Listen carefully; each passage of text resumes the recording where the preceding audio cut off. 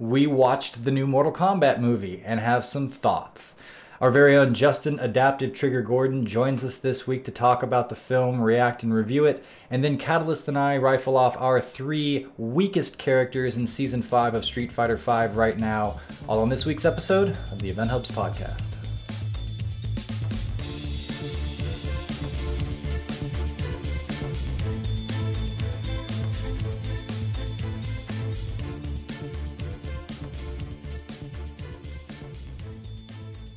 All right, welcome back to another episode of the Event Hubs podcast. I am John Catalyst Gray, and with me as always is John Velociraptor Guerrero. I am excited to talk about something that isn't Street Fighter V, at least for the first part of the podcast today. We watched the new Mortal Kombat film, and we're gonna half in the bag it, right? Like, got to give a nod to Red Letter Media, of course. We've been watching them for a long time and really enjoy their stuff. Not to take anything from them, I don't even know that they're going to review this movie. They had some negative things to say about the first Mortal Kombat movie, which I am a little sensitive about. But we're going to talk about it today, just kind of break things down, give our reactions to it. And to do that, we are bringing on Justin Adaptive Trigger Gordon, one of our writers for the front page. Justin, welcome. He's only here via disembodied voice, but you know the rules of Mortal Kombat. That's his arcana. He gets to teleport in voice only and talk in podcast. What's up, Justin? Hey, this is Justin Adaptive Trigger Gordon, as you basically just said. One of the writers at Event Hubs. Haven't been here since 2018 when I spent a bunch of time bashing Smash Ultimate's Ward of Light mode, and now I'm here to bash Mortal Kombat's the movie. Just to tip my hand a little bit on what I think about the movie. Mm-hmm. I grew up actually playing probably more Mortal Kombat than Street Fighter. Smash was always my big thing, but Mortal Kombat was always like the second game I played the most of. But I always played it casually until about Mortal Kombat 9, where I really started figuring out the frame data, all the fun stuff like that. But I'm very knowledgeable about the lore of the Mortal Kombat universe. So, and as I guess you could say, one of the Mortal Kombat purists, that's a lot of where my problems come from with the Mortal Kombat movies. They don't follow the lore in a lot of situations. Fair enough. Oh boy, you must love this film. But no, let's get into it. Let's say this right now. You can jump to this timestamp, John. You'll have to put this in here if you want to get if you want to skip the spoilers that we're about to get into. We're going to do spoiler free at first, but oh man, I guess I did that wrong. You can see how practiced we are. We're going to start without spoilers, and then later there will be spoilers. So if you want to jump straight to spoilers. No, that's extra work for me. I'm not going to put a timestamp. I know. I'm doing it wrong. But if you want to skip to Street Fighter V, I guess. I don't know. Anyway, so this is going to be the shorter version, as we want to get into spoiler territory here very quickly. This is a lowish budget movie. Compared to modern times, some of the visual effects are not that great. The characters are kind of hit and miss, both in who shows up in the films and then in their execution. Mm-hmm. Some of the acting is rough. This is pretty much a popcorn film. It's fun. Some of the fight scenes are enjoyable, and if you want a movie that you can kind of go turn your brain off and enjoy, just enjoy for having the Mortal Kombat and the characters in there doing fatalities, there you go. That's kind of like how I view it, but like the spoiler-free version for you guys, like how do you feel about it? Well, I mean, I guess I would start just by asking you some questions about that, because you're getting into visuals. There were times, and I agree with you, by the way, there were times where there was a few visuals, especially ones that were probably set up for the trailer, that looked pretty good, and then this goes into some of the blood and gore, but also the character powers and stuff along those lines. Was there anything that jumped out at you that was particularly jarring in terms of their visuals, their special effects and such, that you were just like, oh, this is distracting me away from being able to appreciate the film? Yeah, there were a couple fight scenes where it was a real human versus a CG character, and I thought pretty much both examples of that looked terrible. This is not like Gollum in Lord of the Rings where the characters are interacting with them, and it seems like it's plausible that the suspension of disbelief is enough where it's like, okay, Gollum could be real. The two CG characters are fighting, it's like, this is hardcore CG. This is a person versus a video game, and I completely checked out on those fight scenes because I'm like, There's a GIF, and maybe we'll put it up here. I know we will actually, of Samuel L. Jackson in Attack of the Clones, and he's doing his lightsaber moves, and it looks awful. It looks awful of him fighting a green screen, and so I immediately thought of that as I'm watching this and going, man, those poor actors, what they must have had to put up with for this. I couldn't help but think back to, this is going to happen normally. It's just, this is natural. We're going to compare this back to the 1995 Mortal Kombat film, and Annihilation's probably going to come up a few times. Deal with it. It's not to say that it needs to be that, but that's our frame of reference. Goro was in that film, and he was completely practical. He was a giant man robot suit, and you could, if he was stiff, it was obvious that it was a robot, but there was something special about that.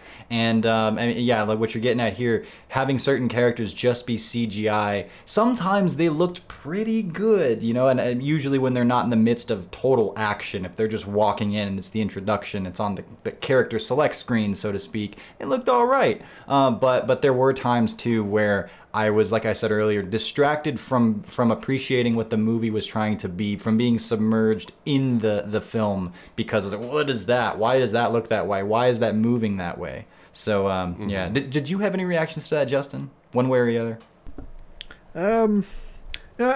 I actually think the visual, for me personally, the visuals were actually ended up being all right. I'm not really. I'm very nitpicky when it comes to story stuff. I tend not to judge too much on CGI. I'm very easy to impress in terms of that stuff. So in terms of, and I guess I'll just go ahead and say the characters. I think you're talking about Goro and Reptile. Yeah, they look fine to me, but spoilers, by the way. they're in the film. See, that's why I did the premature spoiler thing. I knew we couldn't keep the wall up from on. We're in the spoiler territory now. We'll go back and mention it. But yeah, spoilers. Goro and Reptile are in the film. They fight. Well, Goro is in the trailer, and I think things that are in the trailer, I think that's fair to go. But anyway, go ahead. Yeah, I said Goro because you know. But you know, there's also a lot of emphasis on you know. I think it's kind of hard to talk about the Mortal Kombat movie without talking about the protagonist of the movie, who's, you know, this Cole Young fellow, and you know, he's a brand new character to the Mortal Kombat lore, and it's hard to say if anybody really likes him right now. Well, they definitely needed. I like him. Okay. Well, they definitely needed another character because there were not enough characters in this film to get to and to expand upon, or to leave completely off to the side, or to just, you know, have pop in a little fan service and then murder them gruesomely. And I do want to get into those particulars, but before we jump into more of like the characters and the story and things along those lines, I do want to talk about, well, can we get into the fighting really quick? Because hell yeah, fighting in these okay, so I kind of feel like martial arts films tend to be something like musicals, in that you're going to have story, and then you'll stop everything for a moment to do this artistic expression, right? This song and dance, and in this case, just, you know, dance without the song, and there's some blood and some gore and whatnot. But it's a different way of telling the story, because you're stopping the action to do this kind of artistic thing. And the fights that come out of certain films, they usually have some kind of a personality and identity, some threads that run through them, and that comes from the editing, it comes from the actors, the choreography, and a lot of it comes from the sound effects and you know, the cinematography. So the people that are doing these are usually consistent throughout a film, and so that's why it gives it a personality. And I go back to the first Mortal Kombat film. I mean, I watched this a lot as a kid, and I used to kind of reimagine certain like fight scenes from movies and such, and I think I did a lot of WWE wrestling, but the Mortal Kombat film was one that I used to go creatively as a kid and like replay the fight scenes in my mind and kind of add to them and expand on them. And I gotta say, that the what came out of that was, for me, one of the best. Not necessarily the best that any movie's ever done in terms of the way that you do fights, but the punches and the kicks that landed, it mattered a lot, you know. And it felt like when Reptile lands a double roundhouse kick on Liu Kang, or when Scorpion gets thrown by Johnny Cage and his shins land on like a wooden beam, and you just go, oh, that hurt. You could almost follow some metaphor or some like hypothetical character life bars above these characters' heads, and it was like this whole progression towards, okay, once someone gets beat up enough, the stunt work. The stunt work, the acting, everything, the fight scenes, you felt them. They had real weight and momentum on them. They got real fighters to go and do that stuff. And I believe, was it Robin Shaw, the guy who played Liu Kang? I think he broke a rib or something. And they kept the take. In the Reptile fight, it's a slow motion. Reptile throws him into this pillar in the middle of the room, and it's like, and I can hear it vividly while the badass Reptile music theme is playing, and that might be the second best song in that movie. Yes, there was.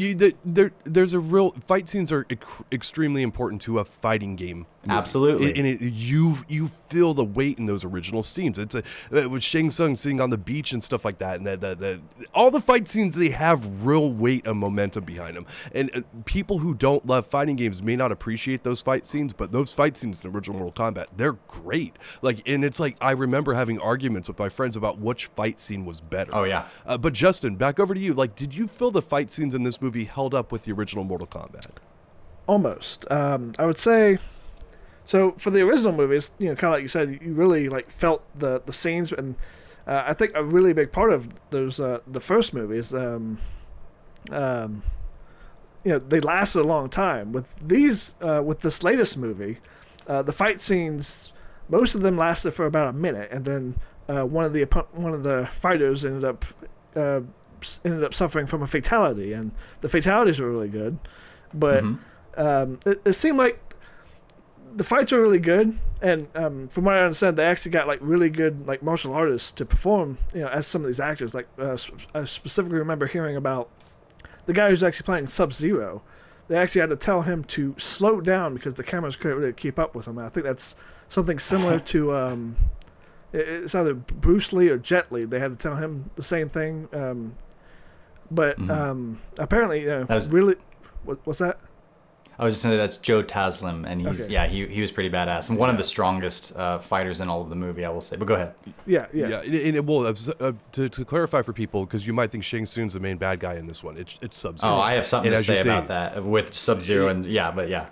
But Joe Taslim did an amazing job. See, I'm really dicey on some of the acting, the performances in here, but Sub-Zero is not one of them. I am so happy they made him the main bad guy in this. He does a terrific job. I'm like, oh, dude, I hate this guy. And I'm like, yeah, if you can make me hate you as the main villain, like, you did your job. And it just, the fight scenes he has, not only is he a great martial artist, he's a good actor. I'm like, this guy is really, I hate him. Like, I want to punch him in the face. And if I tried to, he'd kick my ass because he's like a 50th degree black belt, right? So, but anyway, Justin, like, did you like Sub-Zero on this? Did you feel like he was a pretty damn good villain?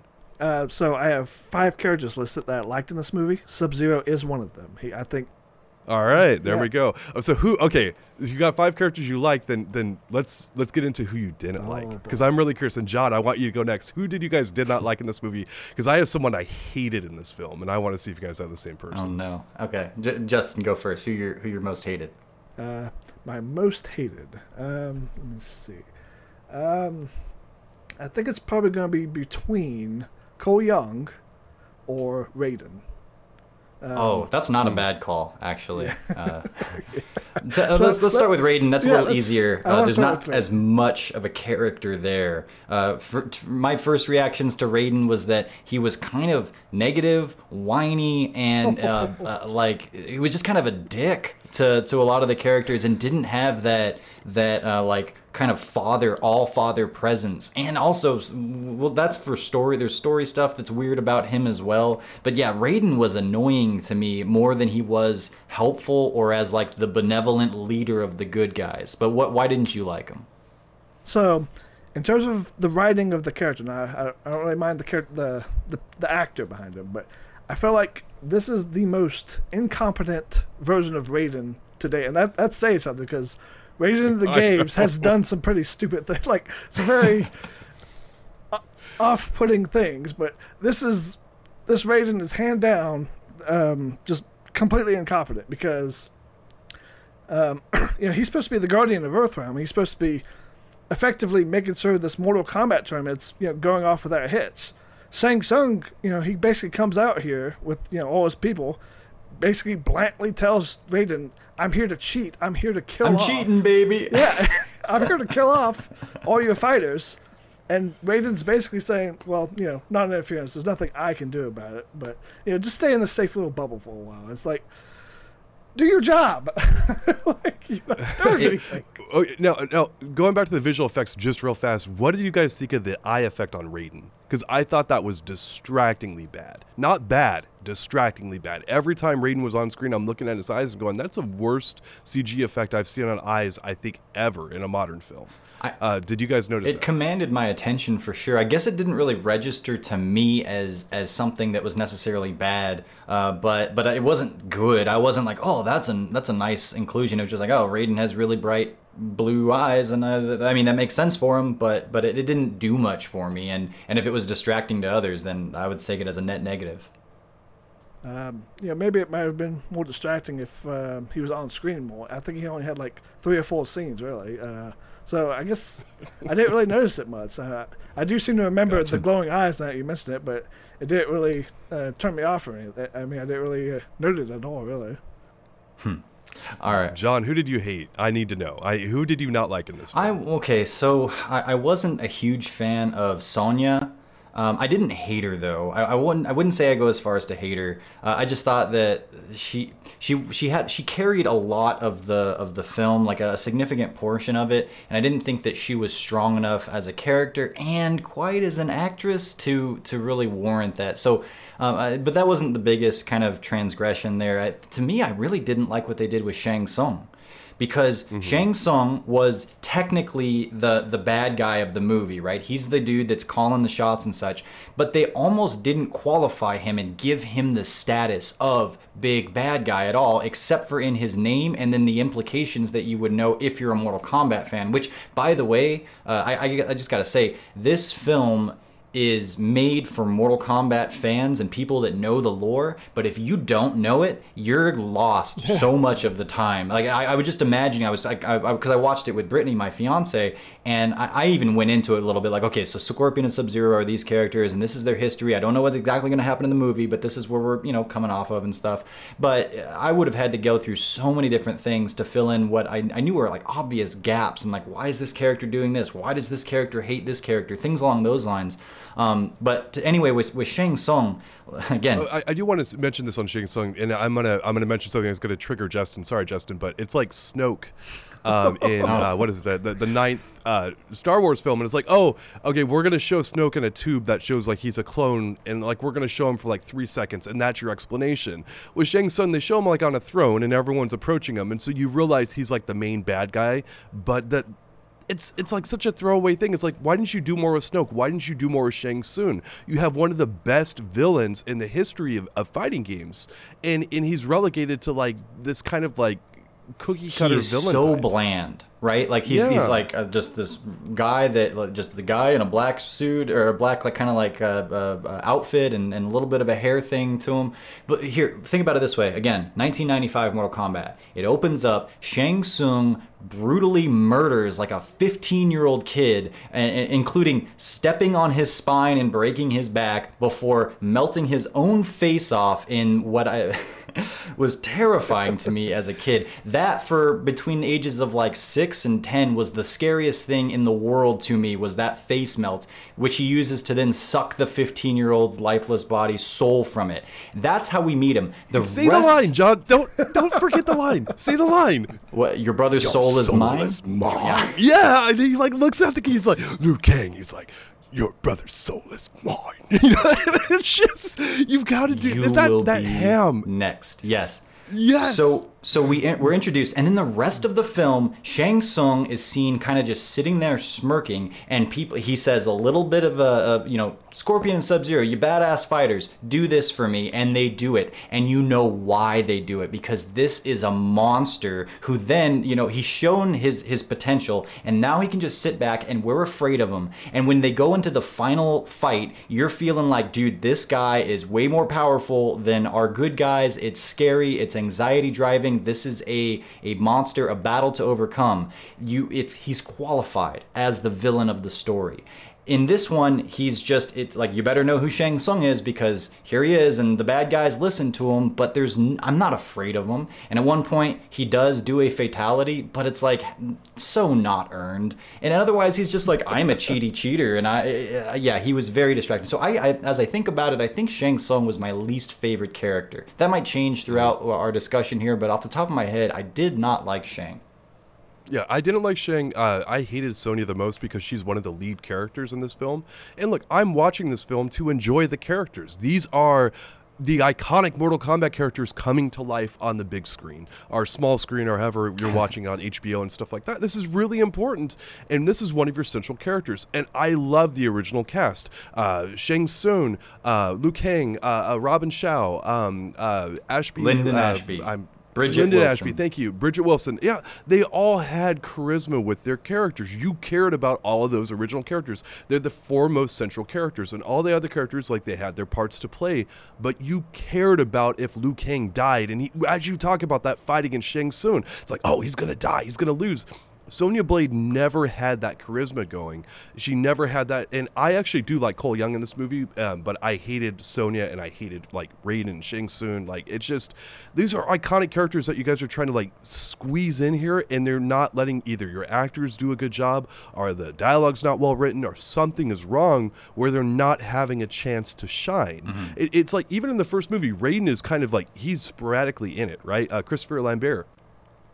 But he has his times to shine. He like laughs at his characters like after he like sets them up for like, you guys are probably all gonna die. Ha ha ha. Oh, he's like, oh, sorry.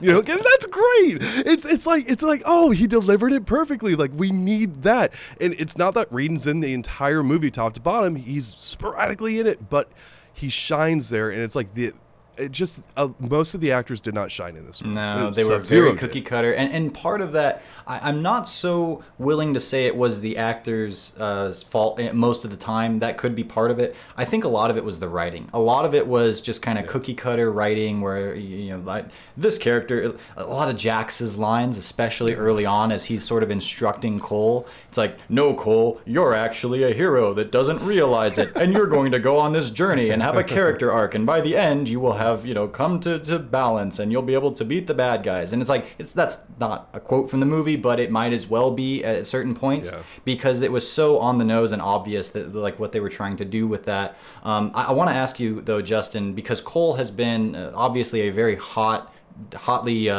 debated and a big focal point for the movie. What did you not like about Cole? And I'll say also specifically, we're definitely into spoiler territory here because I think some of the things you want to talk about with Cole are going to be heavily tied to the film story. So what was your beef with Cole? So I probably overplayed my hatred for Cole. I actually don't hate Cole. I think now I think about it, Raiden's probably my least favorite. But in terms of Cole, he's an original new character. So, I went into the movie thinking, I want to like him. So I'm still trying to give him a chance. But the thing about, if you have someone like that as the protagonist of like a video game story, he has to be able to offer something that, so an already established character doesn't already establish. Dude, he offers uppercuts. That's what he offers. Yeah.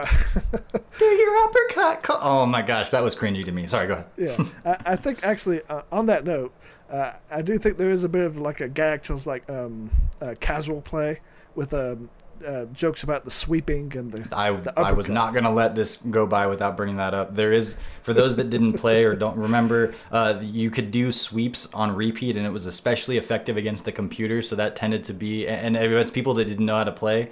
And when Liu Kang and Kano first meet, they do this gag where Liu Kang sweeps Kano, and then he gets up and he just sweeps him again. It actually didn't even register to me the first time I watched it, because it's been so long, and I did a hell of sweeps, tried to do it in Street Fighter as well, but it's a little different there. But like those were there were plenty of those kinds of little peppering ins of references directly to the films, but also to the culture of the films. And I gotta say, that's one of the things that made the movie fun. Yeah. Mm-hmm. In terms of casual play, like uppercuts and sweeps. I mean, those are like the best moves in the game. Sweeps might as well be unblockables to someone who doesn't really play the game very well, and that's basically what happened. Frustration. Yeah, you saw the frustration in Kano. That's basically the casual player at heart right there. But back to Cole. My issue with him, he has to be able to establish something to the story that a character that isn't already part of the Mortal Kombat universe does already offer. And to some extent, he does do that, where he's basically fighting for his family, right? But I feel like that's very much lowering the stakes a bit, because you're not necessarily... you're fighting for Earthrealm. You're fighting for everybody's families. So it's kind of like a lowered... the stakes just feel lower, because every time we're seeing his family, which I feel like you don't really get a lot of time to see them. It feels like we could be seeing something else about the danger of what Shao Kahn could do with Earthrealm, or Sure.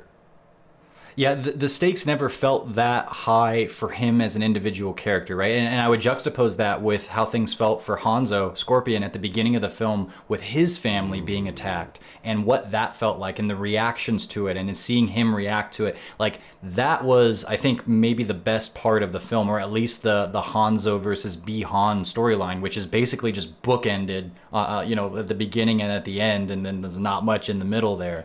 But you really cared about that, and admittedly, the stakes weren't technically as high. They weren't fighting for Mortal Kombat and the entire Earth at that point. It was just for this one guy's family. But you cared, and you could sympathize, and you could get behind the character and feel what he was feeling. And with Cole, yeah, it was just kind of... it was tied in such a convoluted story otherwise, with all these different things and all this stuff that they were trying to stuff in there with characters and references and such, but it just kind of got lost. And with him having to be the focal point, or kind of the main anchor of things in a certain way, the lead character, I don't think it felt like it was done justice. I want to add two things on this, because I think that Hiroyuki Sanada, there we go, I got his name out, my apologies there, that's Scorpion, the actor who plays him, he's a really good actor. Him and Sub-Zero, again, are good actors and martial artists on top of it. Now, Scorpion's got a lot less screen time here and less to work with, and he's a much better actor than Cole Young, but he's also much older. He's much more of a veteran, right? Cole Young in this movie, I actually liked. I thought he was good, because they got a real martial artist to do this. This guy does all of his own fight scenes, and the original fight scene that they opened up with, the MMA fight scene, where Cole gets his butt kicked and stuff, that's a great fight scene. There's so much hype, there's so much energy. It's two people actually fighting. It's really well done, if you ask me. And so that's how come I didn't hold Lewis Tan, that's the actor who plays Cole Young, to a really high standard, because he's a young actor trying to lead an entire movie. And I get why they kind of want to go young and get young stars in here, because if they're going to make the 50 sequels they've talked about, right, they want a kind of a younger actor who's on his way up to go and lead it. That's typically what these movies do, is they find a young actor who they can build with and make a star, right? And so I don't hold him up to the same standards as everyone else based on all that. I thought he did a pretty darn good job. I like him. They did his family angle. I agree that wasn't as good as Scorpion's, but those are all younger actors trying to make a human element in Mortal Kombat that you actually care about, and a brand new character that you don't have any ties to. Of course, you're not going to like him as much, because you're going to like the characters you know. You're going to enjoy what you know.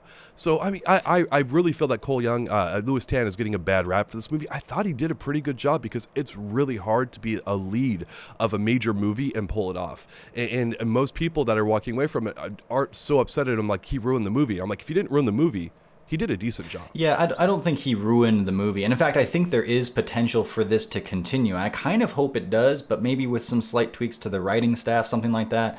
But it's just, I think another big part of this is that there were so many characters packed into this, and they brought in a whole new one, and they didn't give much time to a lot of other characters that you would hope, though. Like Melina was a sideshow character that had one or two lines, but basically existed to have a few fight scenes. That was it. And there were... I'm sorry? She's a jobber. Just a random mook. Yes. That's the problem with a lot of the villains, Right, and so when you have so many characters and they tried to do so much with it, and part of that is cool because we do want to see a lot of characters, but that's, when you're watching a movie, some of it is like you want to see other aspects than just the fighting with the characters because it's a film. Like well, maybe we can explore it and care about the fights, and then you have a character that you're like the stakes are high here. I care about the outcome, so now every step of this fight is more important to me, and it fills into or feeds into the overall story. But John, you mentioned Cole's first fight. I actually really did appreciate that fight because it was filled with actual punches, kicks, and stuff, and it wasn't just. And I want to go back to this a little bit. Justin, you mentioned that the fights happened and then they ended up in fatalities very quickly. Those were cool. I appreciated the gore and stuff for what it needs to be for Mortal Kombat. I thought that was pretty good and such. But the fights in this movie, a lot of them were just like whiffs, quick camera, quick editing, like action editing, where you didn't have a whole lot of blows that were actually landed, and so many of them were just fought with weapons. So when an actual blow lands, it's someone getting stabbed and either dying or like changing how they're going to be able to fight for the rest of this because they got this huge gash that's like ripped through their chest or their stomach. And so the exchanges were it was like V-Trigger. It was how does V-Trigger come back into Street Fighter 5 is always going to be in this podcast. Street Fighter 5 ruined the Mortal Kombat film. That's your headline right there. Their weapons often felt like nothing mattered until the weapons came into play, and then someone would pull a fatality off. But again, most of the fights were not satisfying in that way. You're 100% right, but you're burying part of the lead here. You're saying weapons, you need to say arcana. And you need to explain to I'm people, not just talking about the arcana. I'm talking about how everyone had just like a knife or like Cole has his weird tonfas with blades on them and such. Yeah, the arcana is like, let's get into that. Okay, so they tried to explain why some of the Mortal Kombat characters have powers, why they can shoot fireballs. And there was a ton of time spent on this, and a lot of the film goes to it. Basically, you get this Mortal Kombat tattoo that manifests on you, and that means that you're one of your realm's chosen fighters. Once you have that, you are able to then tap into this power and see how it manifests for you. For Kano, he gets a laser eye. For Sonya, she can shoot her pink rings that are otherwise not explained at all. Liu Kang gets fire. I have to stop you on the Sonya. Sonya gets her pink fireballs from the Mortal Kombat games that she's always had, and they immediately shoot a hole into another character. Instead of just damaging them, she comes out, she's like, hey, I got Arcana now, let me blow a freaking hole in someone. And it's like, where's your sense of scale and damage? It's like they activated 5 V-triggers, and it's like now you can pull a fatality off by landing a single fireball. Right. What? Oh, so it's like there's no rules. They just took the rules and we don't really care. This is, I think, maybe as I go through it, the worst thing for the film overall, like the biggest drawback and the biggest distraction, because if I'm trying to concisely articulate it, maybe it's something like they decided to spend a lot of their time and resources on explaining why Mortal Kombat characters can do what they do. But at the same time, it was the kind of thing where if you begin to dig into it and you go, okay, so this is the rules of this is how it works. If you start to play that out well, what if this, it falls apart so quickly. So they spend a ton of time giving you this very surface level explanation to say this is why so-and-so can do a supernatural thing, and it's really not that good an explanation of a thing. And so where they could have been developing character personalities and storylines, it was telling this weird, not very helpful and somewhat distracting, here's how you get your powers thing. And when you go beyond it, some of the things are like, well, how do the bad guys get powers? And really, you don't even need to explain it. It's Mortal Kombat. People are going to be okay with your characters being able to shoot fireballs and stuff. But like the rules of it.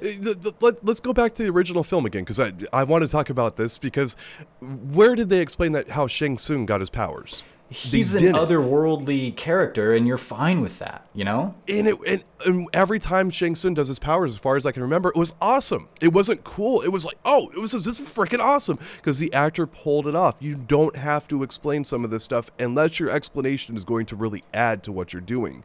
It's like they felt the need to explain it, and it's like, why are you explaining this in such a lame way? Why is this manifesting itself where Sonya just randomly shoots someone to pieces?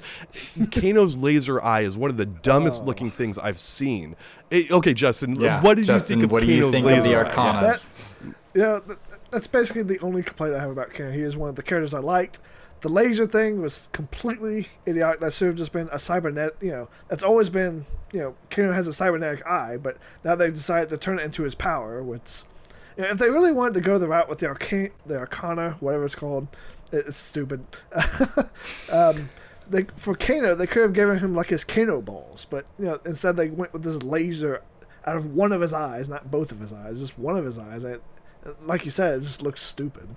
Yeah. Okay, since we're on Kano, I have to ask you guys. This is so important, and this is actually legitimately important to the plot. If you've seen the film, well, what do you guys think of Kano randomly hating garden gnomes?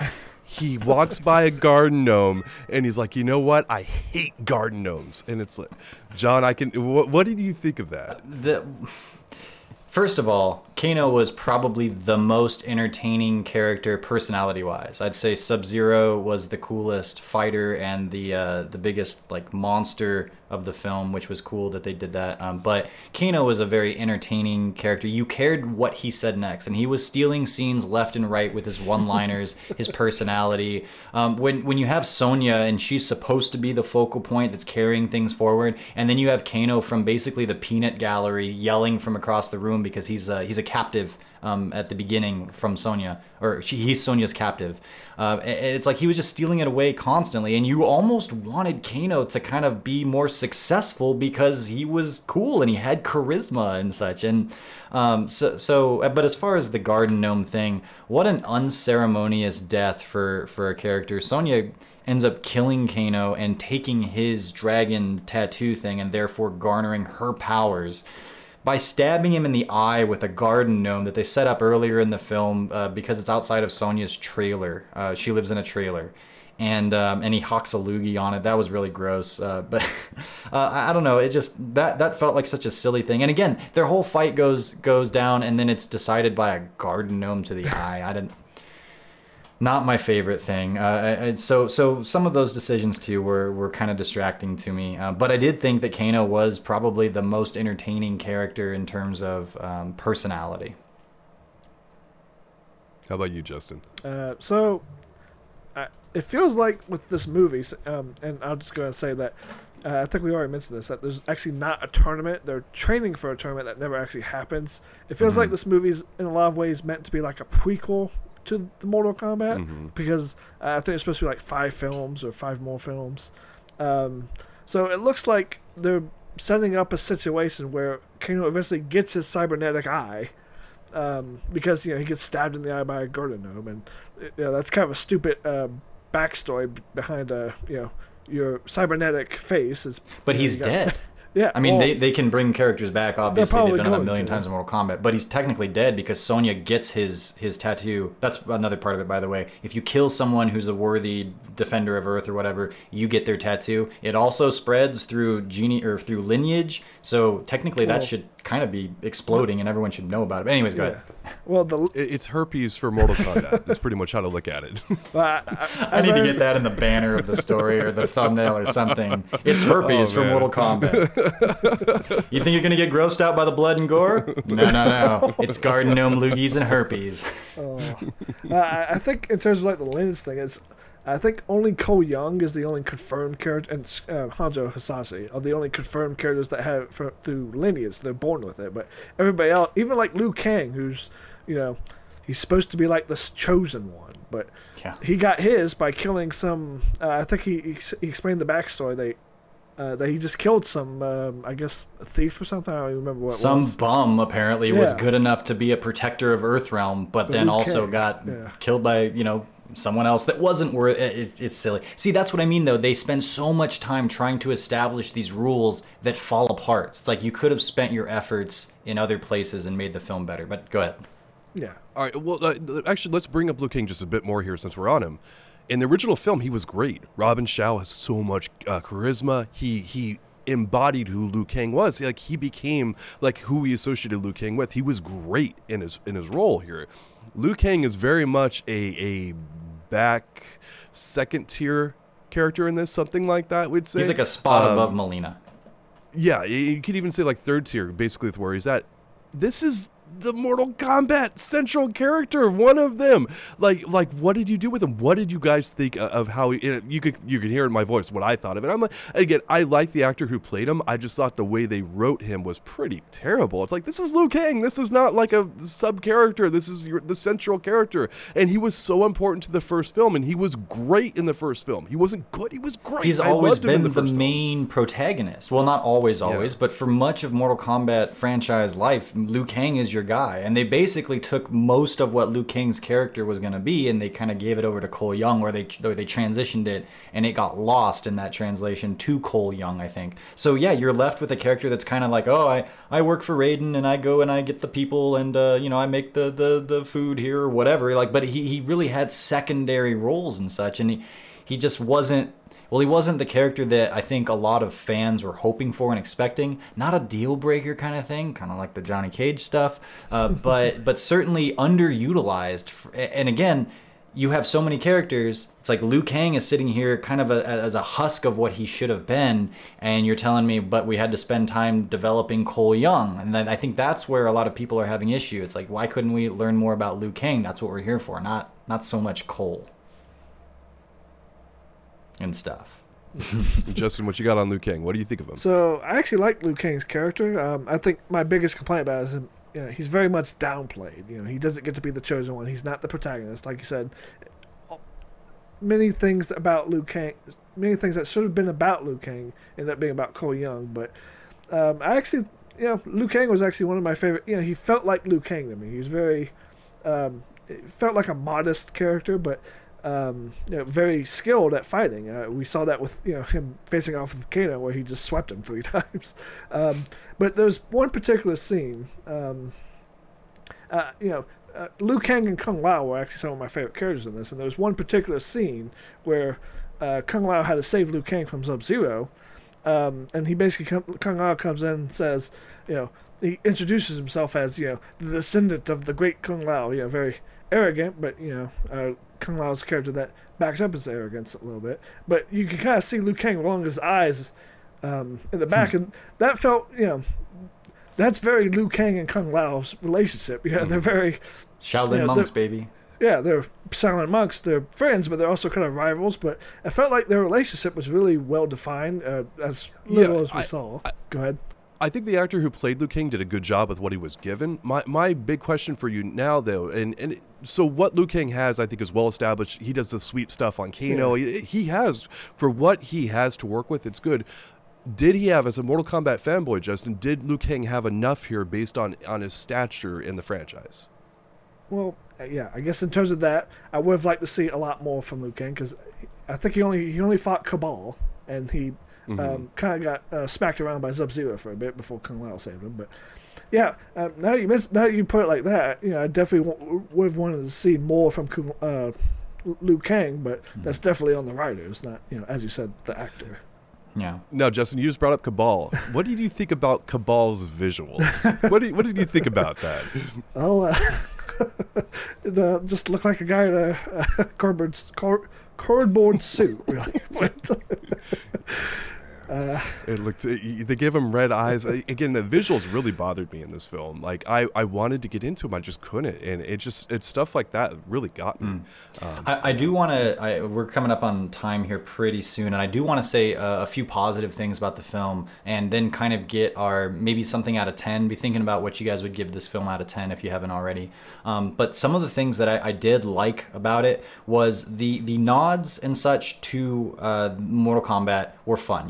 Things like the sweeps, things like in the backgrounds. They're not enough to carry a film, but they were fun for those of us that did know what was going on. The blood and the gore, the fighting, like the fatality aspects, I think they did a pretty decent job there. I was sad to see when Jax fights Reiko, and they do have some awesome punching in that, where it's not just like death blows and that's it.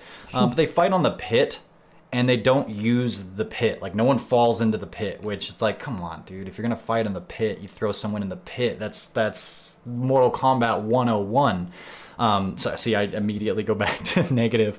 But I will say that Sub-Zero's character was awesome. He was a monster. And not only, they refer to him as It, you know, a couple of times because he's like seemingly like undead or something. When he and Jax face off, that was badass. He like walks in a mist into his, basically makes an ice kind of fortress. Jax has to go through it and you don't know when he's going to pop out. It's like Alien, man. It's like a monster movie at that point. He's a formidable fighter. He is ruthless. You are scared of him. And that was really cool. The development between him and Hanzo Hasashi was amazing, and I really want to see that story played out a lot more. But the bookends, like I say, of the film were really cool. Those fights were pretty epic and awesome. How we got to those fights maybe wasn't as cool, but I did like what was happening there. It felt like that mattered a lot, and I cared about what the outcomes were there. And then overall, John, you say how they got to the fights. I love how that characters would just randomly kind of teleport to where they needed to be. Like, no sound effect, no anything. It's like, you know, Jax really needs to be right here. We're just going to kind of go ahead and have Sub-Zero teleport over. Boom, there he is. And it's like, what? How did they got to fight now? So they teleport. It's like, add a sound effect in there. Do something. Some justification for the teleport. Just like, nah, he's there right now. Also got to shout out Kung Lao teleports in for the first time we see him using his hat and then never does it again. But fair enough. Yeah, because there's a lot. You gotta stuff so much into the film, and they spent a bunch of time doing the stupid dragon tattoos. Which, by the way, that was in Annihilation, kind of differently, but like that seems like they sampled from Annihilation with the whole like you get killed and then your tattoo goes away or disappears or whatever. But I also want to shout out the fight with Jax in Sub-Zero, where Jax fires the gun in Sub-Zero's face and he freezes it, like all the pellets and everything. That was badass. He breaks his arm, he freezes and destroys his arms.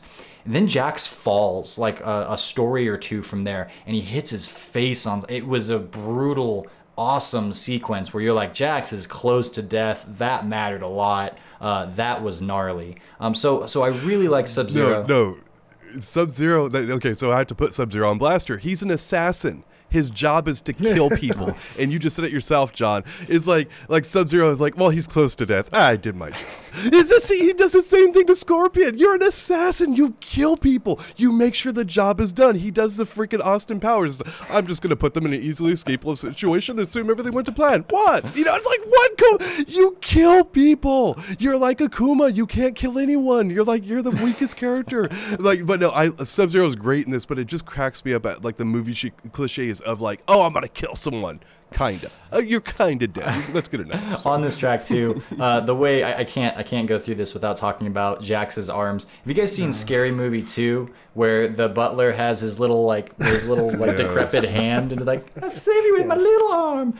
Jax gets the monks or the workers at Raiden's desert hideout thing apparently have magical metallic technology, and they give him these little dinky arms, and then eventually as he manifests his arcana, that develops them into big Jax arms and he can use them later. But those little dinky arms were the funniest, dumbest, and distracting things, man. That didn't make sense, and then it was just goofy, so I gotta hate that too. But anyways, it's an hour and 50 minutes.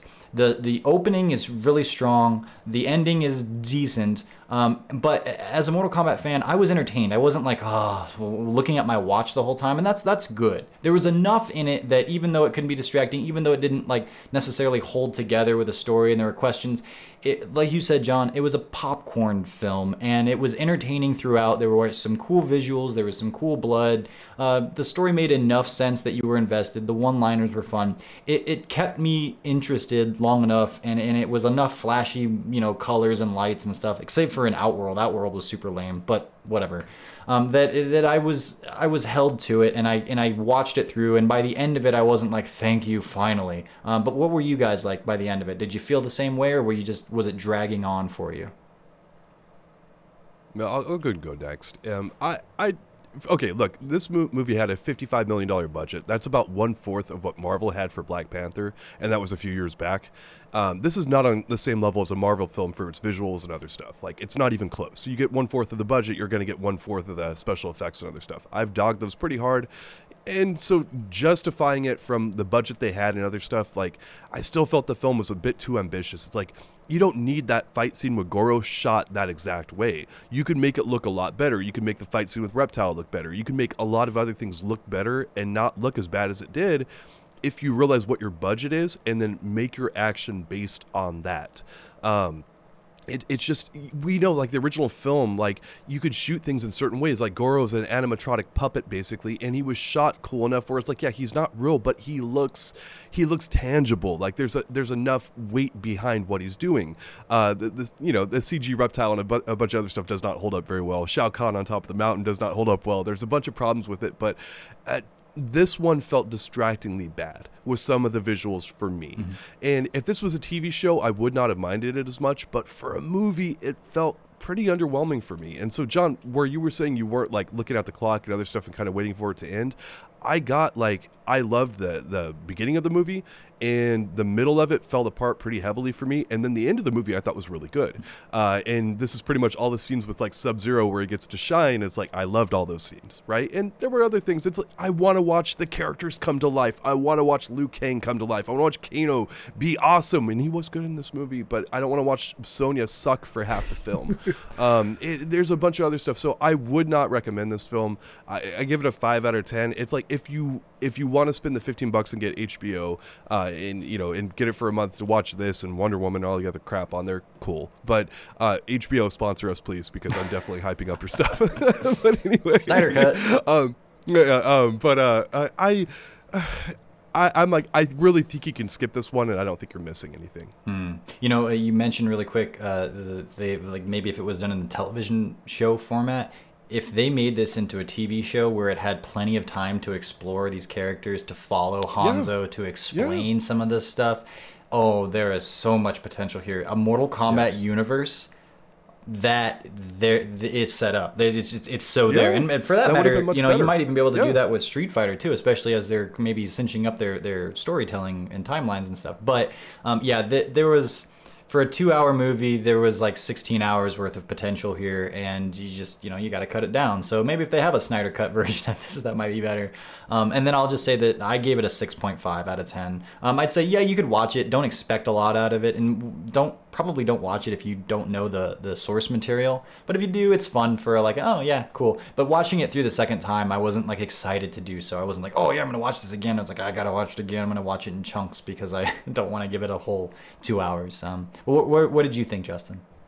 Most of what I've already mentioned is like the plot was, very annoyingly bad, especially with like the Arcana, the dragon tattoos. I hated that part absolutely.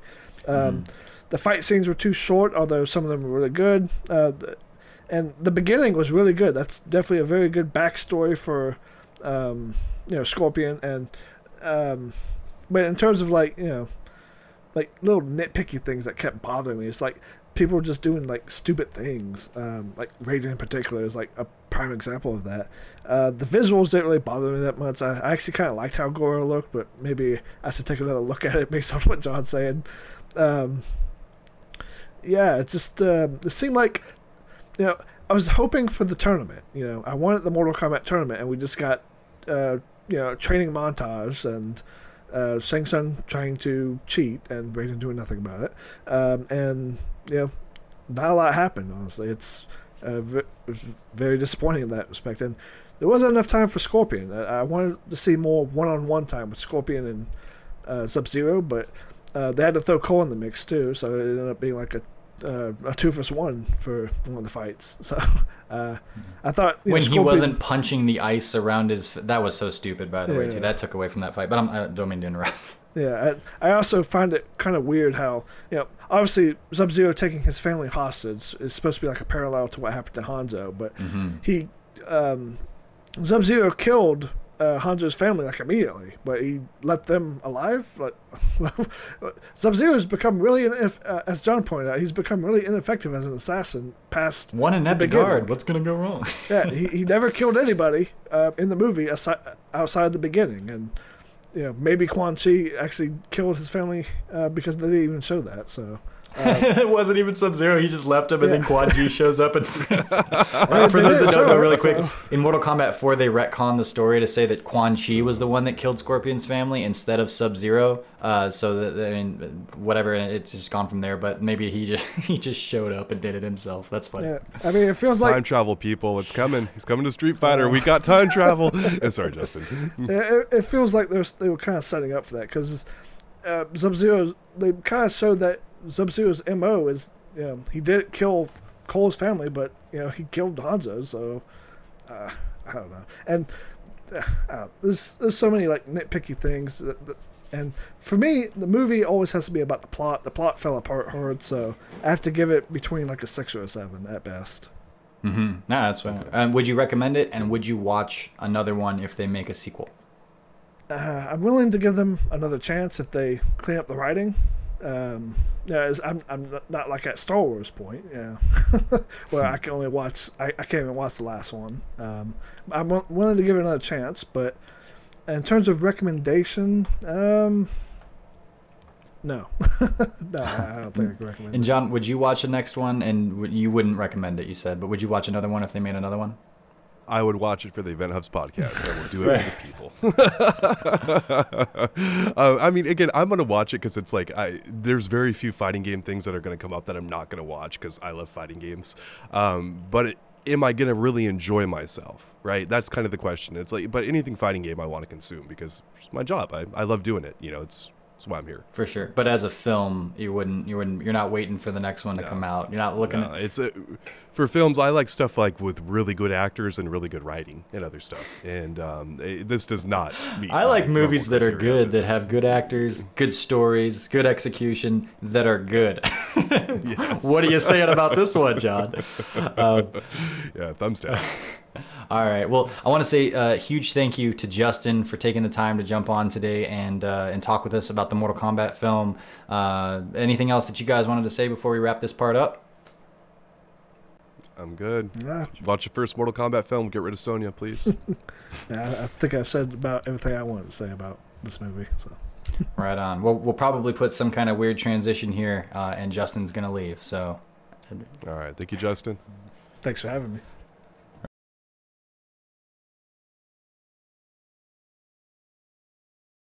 All right, so we wanted to get into talking about the bottom 3 characters right now in Street Fighter V. yeah. And I want to be clear with this, that just because we call a character bad, it does not mean that they're not worth playing. Some people are saying right now that Rose is trash tier. And I'm still playing her and having a blast. I don't agree with that, but some people think she's that bad, right? And it's just your and I's opinion on who the worst characters are right now. On that note, really quick, there's Yeah. always a reaction like this to characters when they come out. And I mean, there's different scenarios, right? Like sometimes a character's way better than people, realize at first and vice versa and such. But I've seen it so many times, and there's a place for hot takes, absolutely. But it's to say it with all that much confidence and just conclusive, like, oh, this character is obviously bad. It's like, man, I mean, maybe if you're someone like Luffy, you have that kind of authority that I'm going to start to listen to you. But even then, man, it's like, how would you know this early on? And when you haven't seen the crazy tech that Sokko's going to come out with and play people like that. But I am very much of the mind to not be too judgmental and just kind of like, all right, here's the information thus far. It's still an evolving beast, and you couldn't possibly have that much of a conclusion this early on.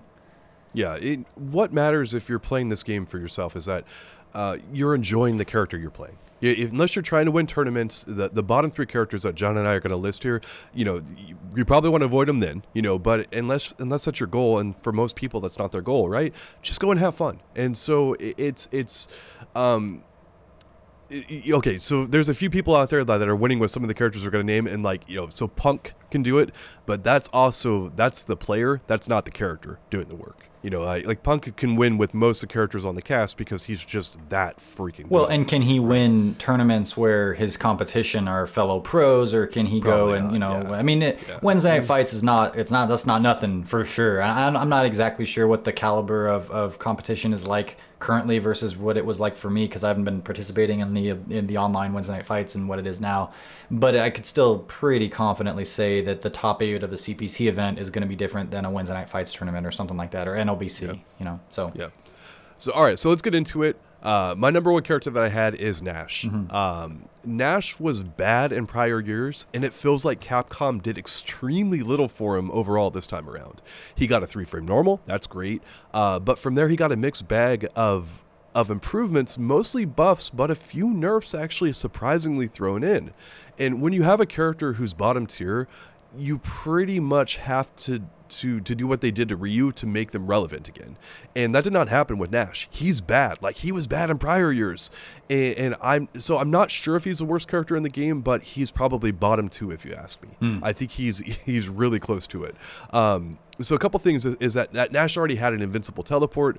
Or actually, no, before I get into that, John, do you have Nash on your list, and what do you think? I do have Nash on my list. Now, I'm coming from a place where I tend to have a little bit of a problem fighting Nash. Like, he'll be one that breaks my win streaks when I get like, 10, 15 games, and the Nash player pops up, and that sometimes is my kryptonite. That said, though, I can see the evolution of the character and the way he's been played, the way the community has handled him and reacted to him, and he was, at one point, maybe the best character in the game. He won EVO, he won like 16 different Capcom Pro Tour events in a row, and Infiltration, and a handful of others were using him. L.I. Joe took Nash into the top 8 of EVO and back in 2016.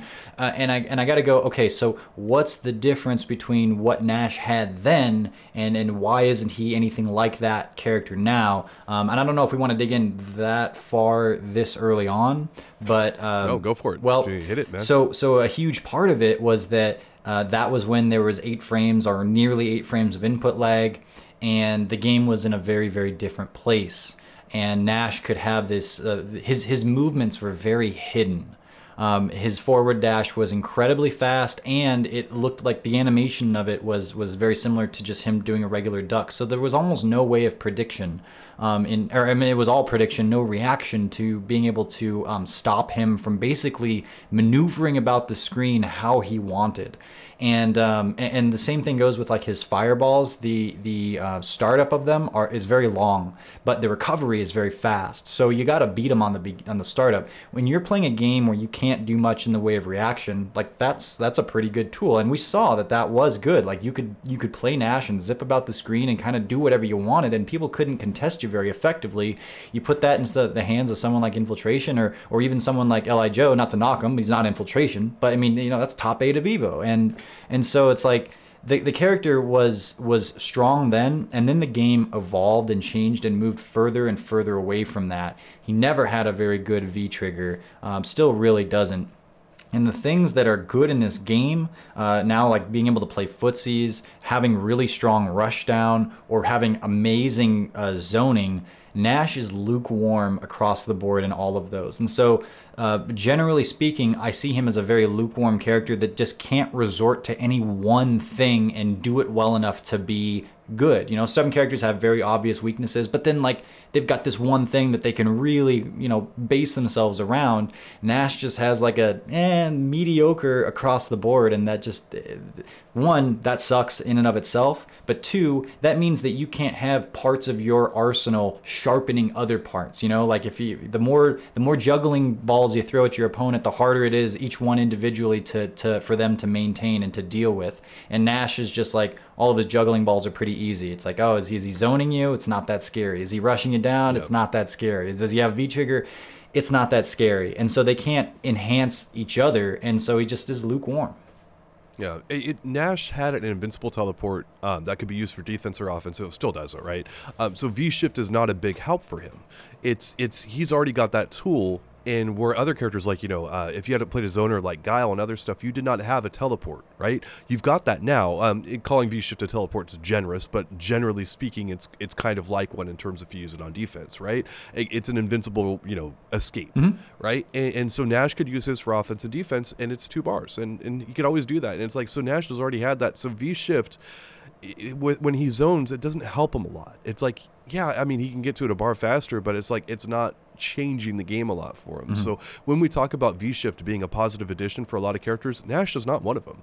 And zoning is not that great to begin with in Street Fighter V, and Nash is far from a traditional zoner. He's often dodging in and out and doing mix-ups and other stuff for pressure. Like, he'll zone for very short periods of time, so it's mostly just for deception. It's mostly like, hey, can I get you to do something you shouldn't?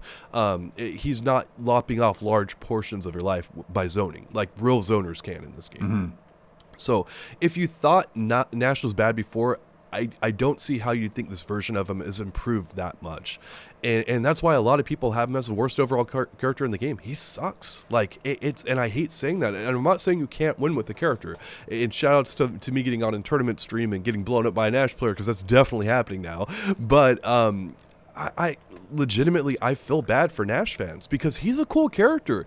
It's been a really long time since we last saw him in a Street Fighter game, and he was a launch character with Street Fighter V, and he had one terrific year, and well, now he's garbage, you know, and it's like, we hadn't seen this guy in the longest of times. It's like, damn, it's like he came up and now he's gone. And I mean, I don't have a lot more to add to him. It's just, it kind of sucks. It's that it's pretty easy to predict Nash. And even when you don't, it's like, well, how hard is he hitting you? I kind of compare him to Bison because they both have really poor mobility with their walk speed. So they kind of rely on other things, you know, like Bison has his horizontal moving scissor kicks, where he can do EX Stomp, which is like one of the best moves in the game, and then his dash is actually invincible for periods of time.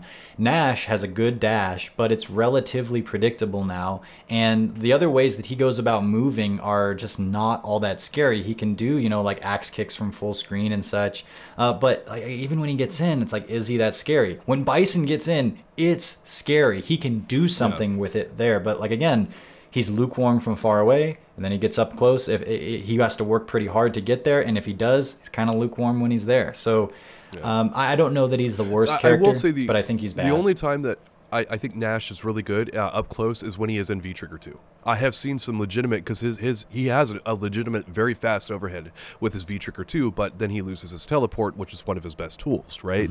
And so it's just very unfortunate. But you were saying in Nash, you still feel is one of the worst characters. Yeah, I'm not upset at putting him in the bottom 3. I don't know conclusively for sure if you were able to quantify it with numbers and such, but I have no qualms putting him down there, so.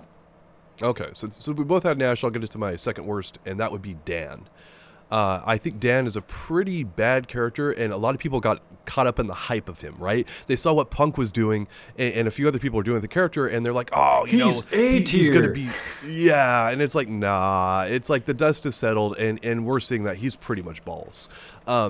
He's definitely got some interesting stuff. Don't get me wrong here. I think Capcom actually did a really nice job of giving him compelling tools to work with. It's just that his tools don't amount to much unless he's not up in your face. Like, if he's up in your face, Dan is actually legitimately scary. He's got some good corner traps, and he's got a few other things going on for him. And the thing about it is he falls apart pretty much everywhere else. Dan only has, out of all of his normals, his lights are, of course, plus on block, like for the most part. But only his medium punches, actually, his grounded medium punches are plus on block.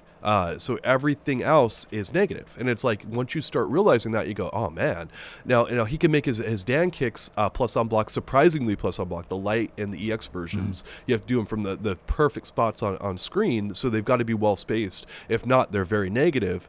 And so where Dan has got to do all this work, and like, even his EX has to be spaced correctly. It's like, well, Balrog just does his EX at any point in time, same with Bison, and they're +1, and so it's not like Dan doesn't have stuff. He has stuff. You just have to work harder to use it. And then also, once you know what Dan's stuff is, it's much easier to counter him. You put this character under a microscope, and if you took him into the lab and you look at the frame data in these situations, like if you're serious and you want to beat him, you lose to a Dan, and you're like, oh, that move sucked for me. You put it under the microscope and you see it's like, oh, there's this answer, this answer, this answer. And even if you're wrong sometimes, and you're going to be, the amount of times that you're going to be right and it's going to pay off for Dan, like I think that equation adds up to it's not very good for Dan more often than not. Yeah. Now, being able to cancel his moves into each other, like his normals into each other with V-Skill 2, that's really good. That is unique to Dan, and that is quite good. But they're stubby, and they have a slow startup. As I just mentioned, they're particularly negative on block, and it's like, once you know that his stand heavy punch is -2, it's like, oh, that's not that scary. It's like I can just walk right back up in his face, and pressure him with my stuff. And it's Dan's going to get by. And how many people are going to lab this matchup at a high level? We've seen it with Alex. Alex has been around for a long time. People still have not labbed him at a high level. Oh, we saw it with Mika when her standing medium punch was made negative, and you couldn't, once you block that, you're like, you can do whatever you want after that. She can't do it again, but we're all so afraid of Mika stuff, and or have been, that still that she'd get away with that constantly. Akuma standing medium kick. It's like, well, now it's not as good as it was, but he was still getting away with it. So, and I'm guilty of this too sometimes. That you don't do enough research and characters feel a lot stronger. And actually, that's going to be a point in the next character that I bring up. But yeah, again, you put him under the microscope, you take him into the training lab, and you can see how he falls apart. And even if to the degree that he falls apart, it's like, compared to other characters with similar abilities and similar like perks and stuff, it adds up to being not that much when you really see it for what it is. Yeah, we're probably not going to see more than a handful of Dan players making a real impact with him in tournament. We saw it in Street Fighter 4. I think we'll see it again in this. I think he's good enough to get a few upset wins. And I don't think he's going to win a bunch of notable tournament matches. So we saw him in the CPT in top 8. I think, Itazan who pulled him out and just lost with him.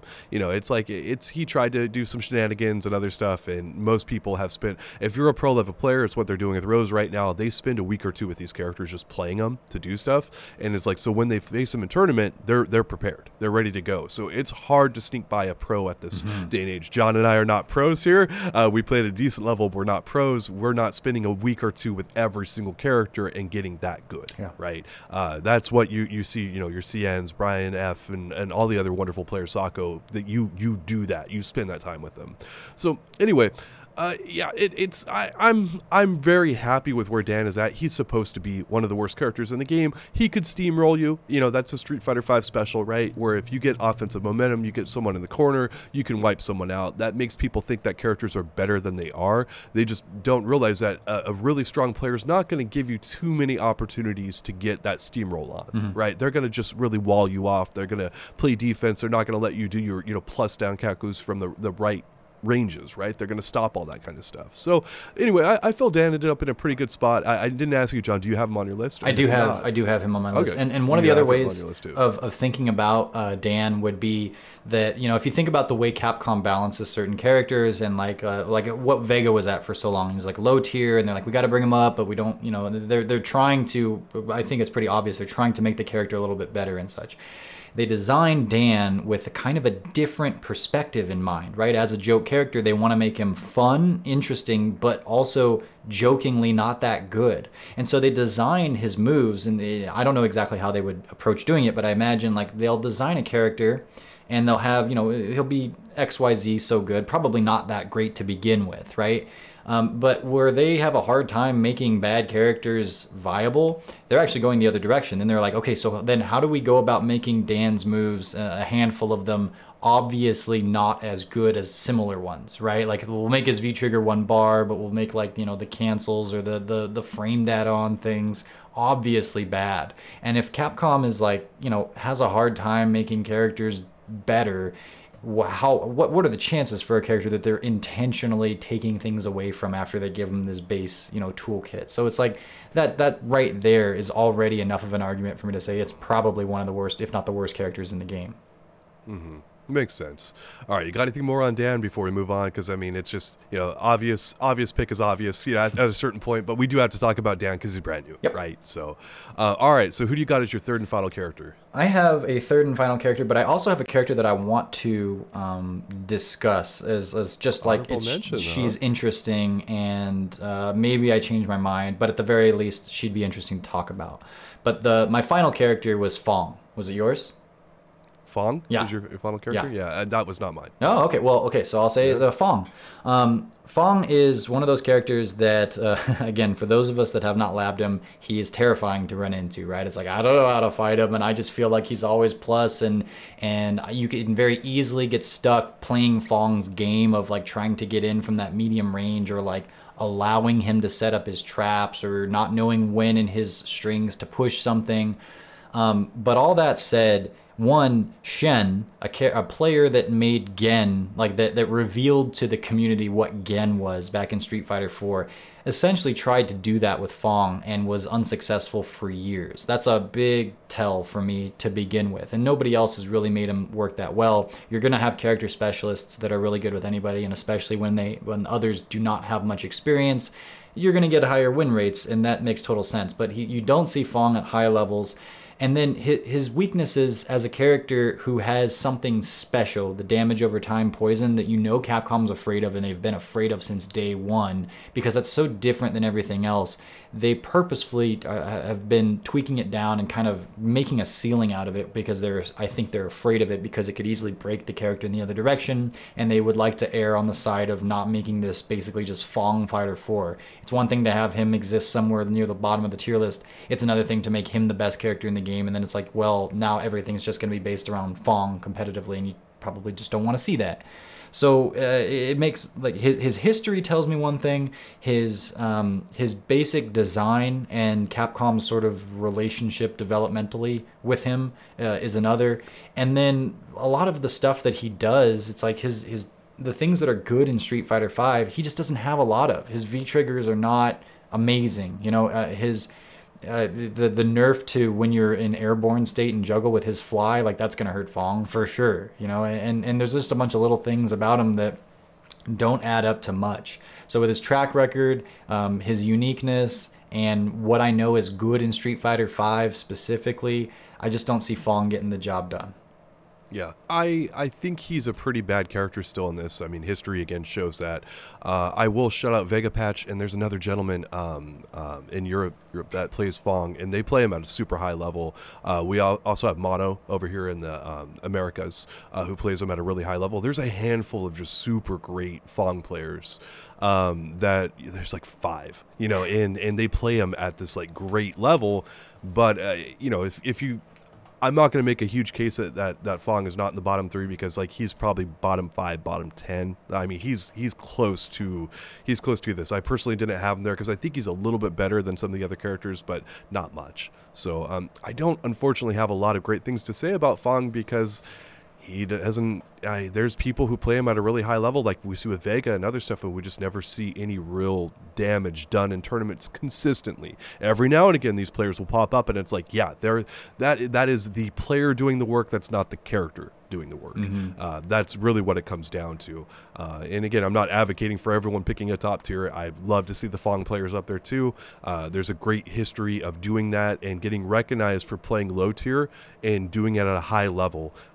You can get more recognition than playing Akuma or Kami or whatever, and it just, people are going to respect it a hell of a lot more, and you can make a big reputation for yourself on that alone. So I will always advocate for the low tier people, low tier heroes. Like I love it. I love seeing it. So but definitely it's a good pick, even though I don't have him in there. Who's yours? So who's my third? Yeah, it's Falk.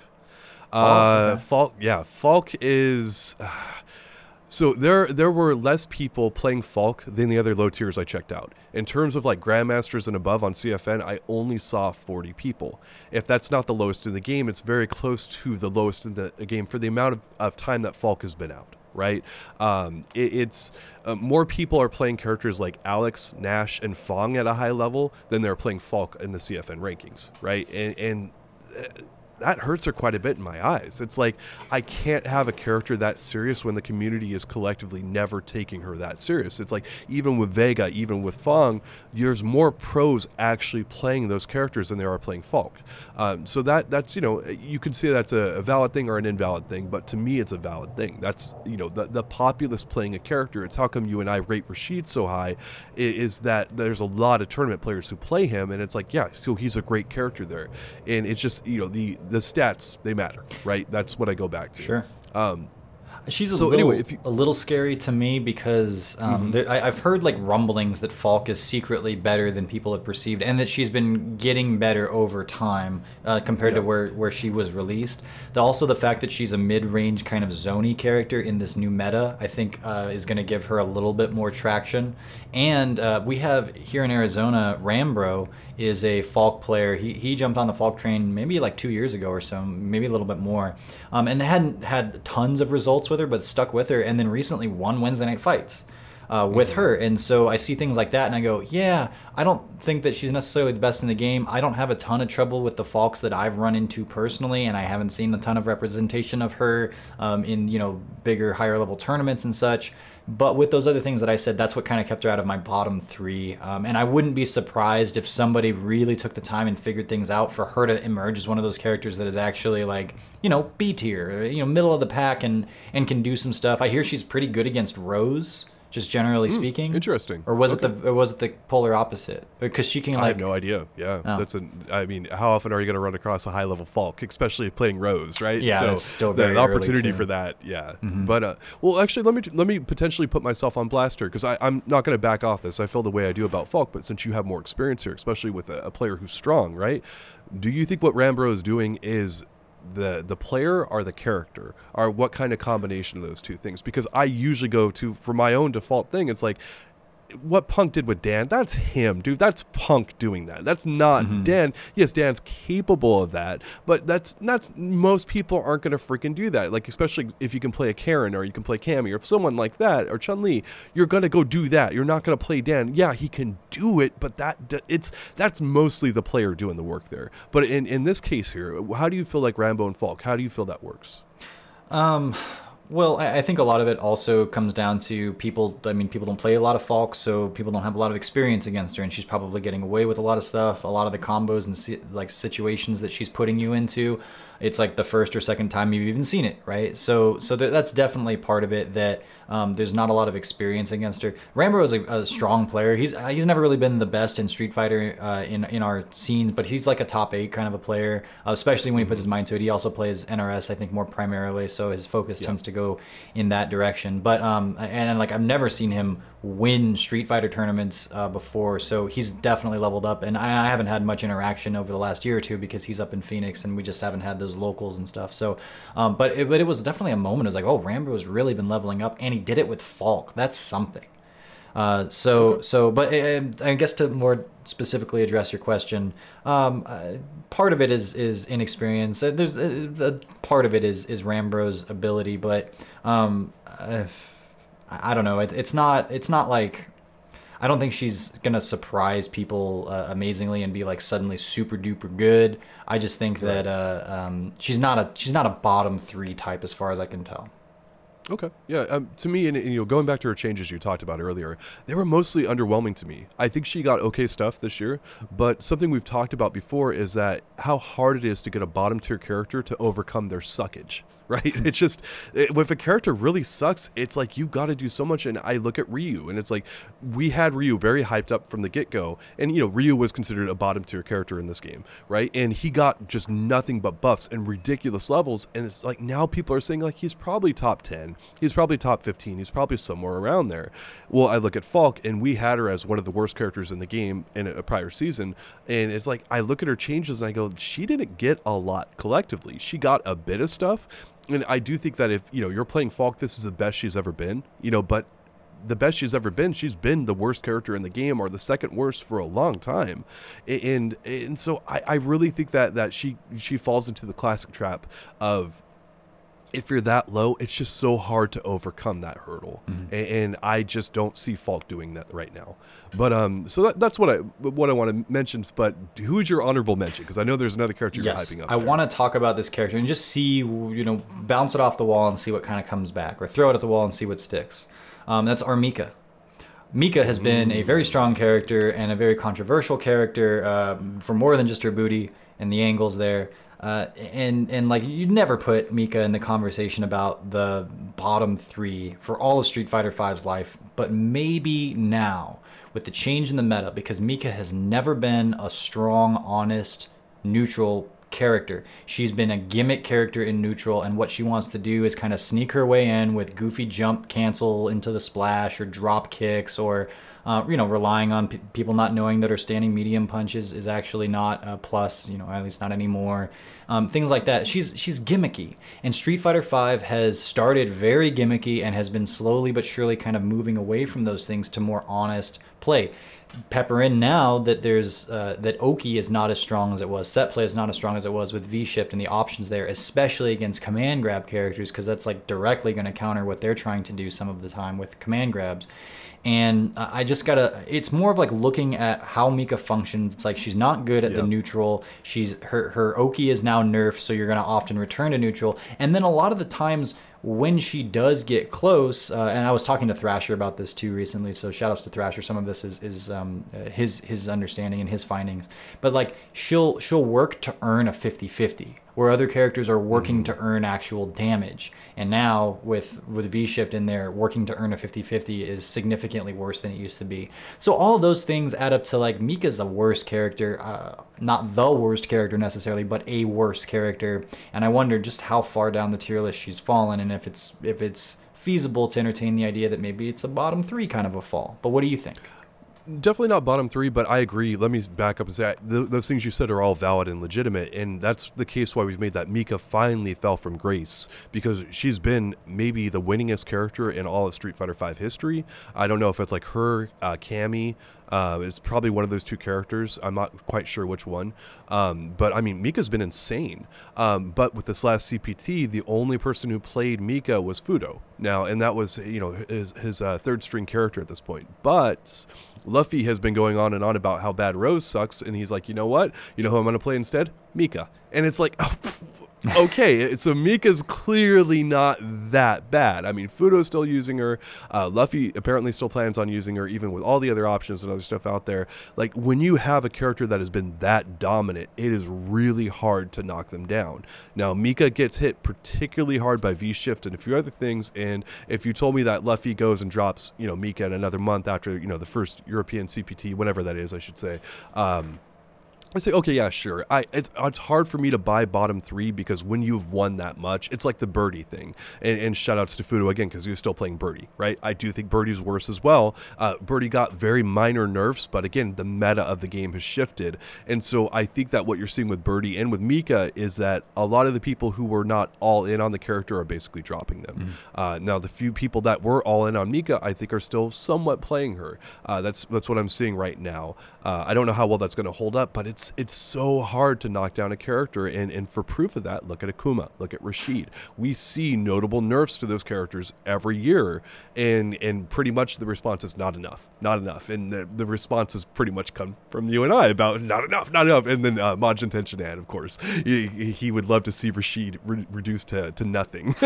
If Rashid did 1 damage on every single attack, he'd be like, that's fair. That's about right. So but anyway, so I going back to Mika, I think she is decidedly worse. I think you've got a good read. I'm personally not prepared to say bottom 3. That's fair. Yeah, if you told me bottom 10, maybe, kind of thing. I'd have to look, we'll do a tier list here in the near future, I'm sure, and get a read on that, but there it is.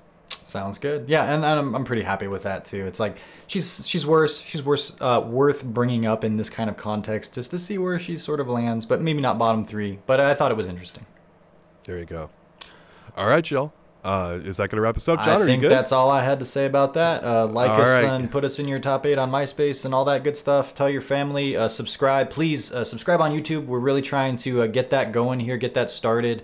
But you gotta get enough videos, enough watch time and whatnot to really get off the ground with that. So that's where we're headed. So if you're liking this, please share it with your friends, family. This episode you can share with your Mortal Kombat buddies, not just your Street Fighter friends. So, but yeah, get the word out there. If you like the Event Hubs podcast, shoot us comments with what you'd like to hear us talk about. Any questions, comments, concerns, mailbag stuff. We read it. We'll go through it. So you guys are welcome to engage as much as you want. We really appreciate it. Yeah, if you guys want to punch me in the face for my opinions and other stuff like that, instead of doing that, just punch the like button on YouTube. That's a much better alternative than punching me in the face. I'd appreciate it. And that's going to wrap us up for this week of the Event Hubs podcast. Once again, thank you all so much for listening, and we'll be back with you soon. See ya.